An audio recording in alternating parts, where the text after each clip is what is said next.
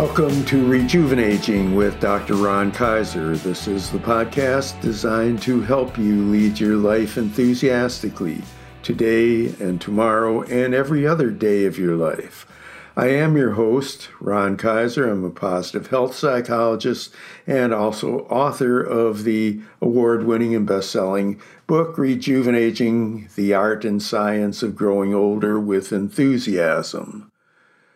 My website is called The Mental Health Gym. That's www.thementalhealthgym.com. It is the source of lots of information about positive psychology, my own brand of it that I call Goal Achieving Psychology, as well as Rejuvenating. Now, as you know, most of these podcasts feature an interesting guest who is leading his or her life enthusiastically and has something really major to contribute to help you lead your life with enthusiasm. Every once in a while, however, I find that I should be doing a solo topic on an area that I think is both particularly interesting and that can help us to be the best version of ourselves that we can be. It may involve enthusiasm particularly, it may involve positive psychology, and it may involve other aspects of general wellness leading to personal growth. Today is one of those podcasts, and I'm calling it Bigotry Will Stunt Your Growth. You know, both as a positive psychologist and as somebody who is doing podcasts, I like to have as broad an audience as possible. I try not to ruffle too many feathers. Well, my philosophy is generally an uplifting, positive one. So I try not to venture into the political realm very much in these podcasts, even though I have some strong opinions and am involved politically in my personal life. But I am concerned about the way that the world has become so polarized and so disrespectful. In many ways, this is a function of not knowing each other very well. In the United States, for example, many decades since the desegregation of schools, we are still living in largely segregated neighborhoods, and many Caucasians don't know many African Americans on a social basis, or many Hispanics, or in some cases, Asians may not be living in proximity with other ethnic groups and mingling freely. And it's kind of left to both the imagination and to the kind of teaching that we received as to what our attitudes are toward other minority groups. Now, a couple of months ago, we saw the emergence of the Black Lives Matter movement that has really started to change the way that people think. It was a wake-up call for many of us to recognize that it's not enough to be non-racist. It's more important to be anti-racist, because if we are compliantly non-racist, it doesn't change society in any way. Now, this is not just a Black Lives Matter issue. Obviously, other minority groups are the victims of bigotry. And even since the emergence of the movement that has gained wide support, has led to the removal of Confederate statues, the removal of the Confederate flag flying over the Capitol in Mississippi, and lots of other accommodations, including the fact that many institutions are now having education and dialogue around the issue of Black Lives Matter. And that kicked it off. But it's something that involves many people, and the reverse can also be true. In Philadelphia, we had a football player who is an African American football player tweet negative things about Jewish people. He was called on it and is in the process of educating himself on it.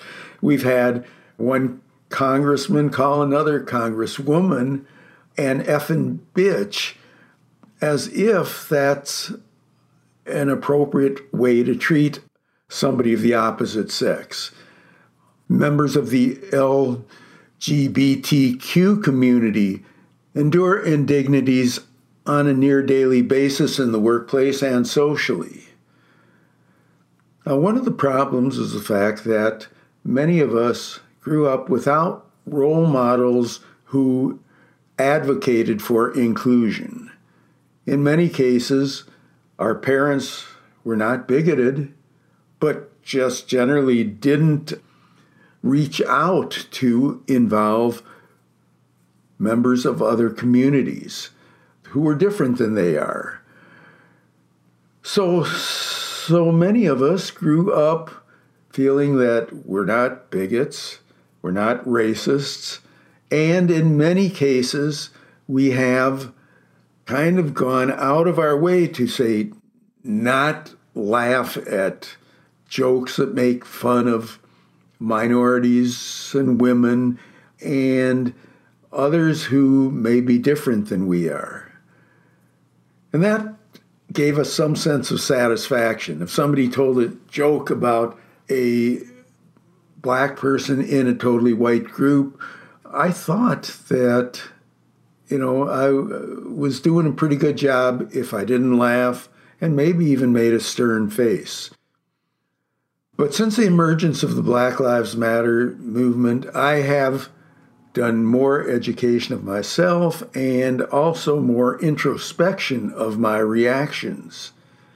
And now, if I have the opportunity to sense bigotry, I stand up for principles that are anti-bigot. And that's what I really want to encourage today, is that people look at themselves, identify whether they've got some blind spots regarding bigotry generally, number one, and number two, whether it applies to certain types of people, whether it be a racial minority, sexual minority, or any other type of person who's different than you are. And number three, do we keep that to ourselves, but allow people to tell jokes in a supposedly safe environment where members of the minority aren't there? Or do we actively address it when we hear it? Do we combat the negative expressions? And do we try to educate? Because I truly believe that we diminish ourselves as human beings if we don't act human. Acting human means including others, means being inclusive. It means recognizing that we are all part of one race, the human race. There are variations, but there are variations in many ways within the Caucasian community, within the African American community, the Hispanic community, the Asian community, the LGBTQ community. And there are vast differences in the way that all men behave and vast differences in the way that women behave.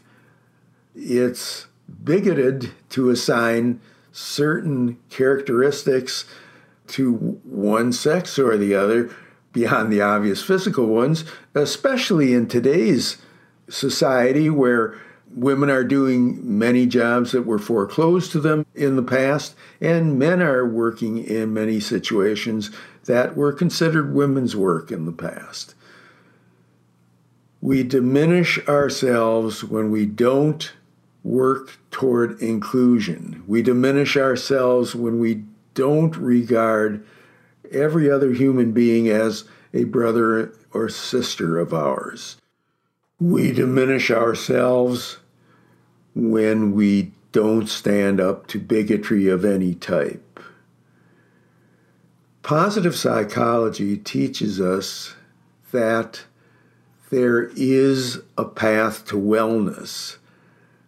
It involves lots of different things, including an optimistic outlook, keeping your brain and your body healthy, being socially connected with a broad range of people, and not draining yourself with negative, bigoted thoughts. And so I thought this would be an appropriate topic to fit in a podcast that is largely devoted to wellness.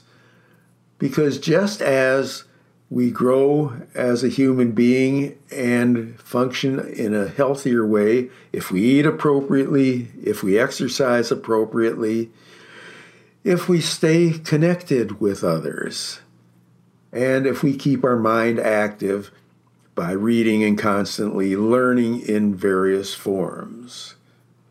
We also grow as a human being if we accept our role as one part of humanity and we share ourselves with others. And when somebody else is treated unfairly, we grow as a human being if we stand with them. And that helps them to grow as a human being too.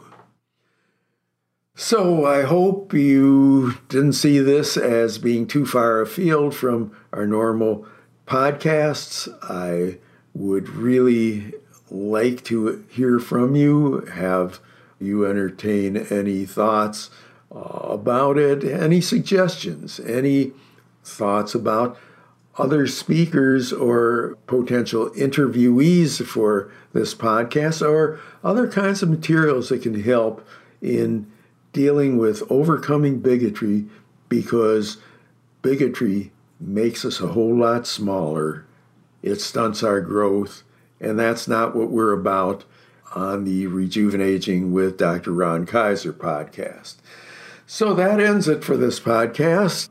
Hope it gave you some food for thought. Next week we'll have an interesting guest who will continue to deal with the general topic of leading our lives with enthusiasm.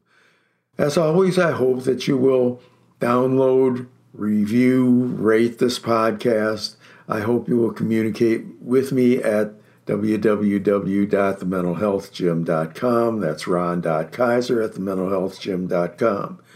And also, if you haven't read Rejuvenating yet, I hope you'll pick it up. It's available at Amazon in all kinds of formats, including paperback, ebook, and audiobook.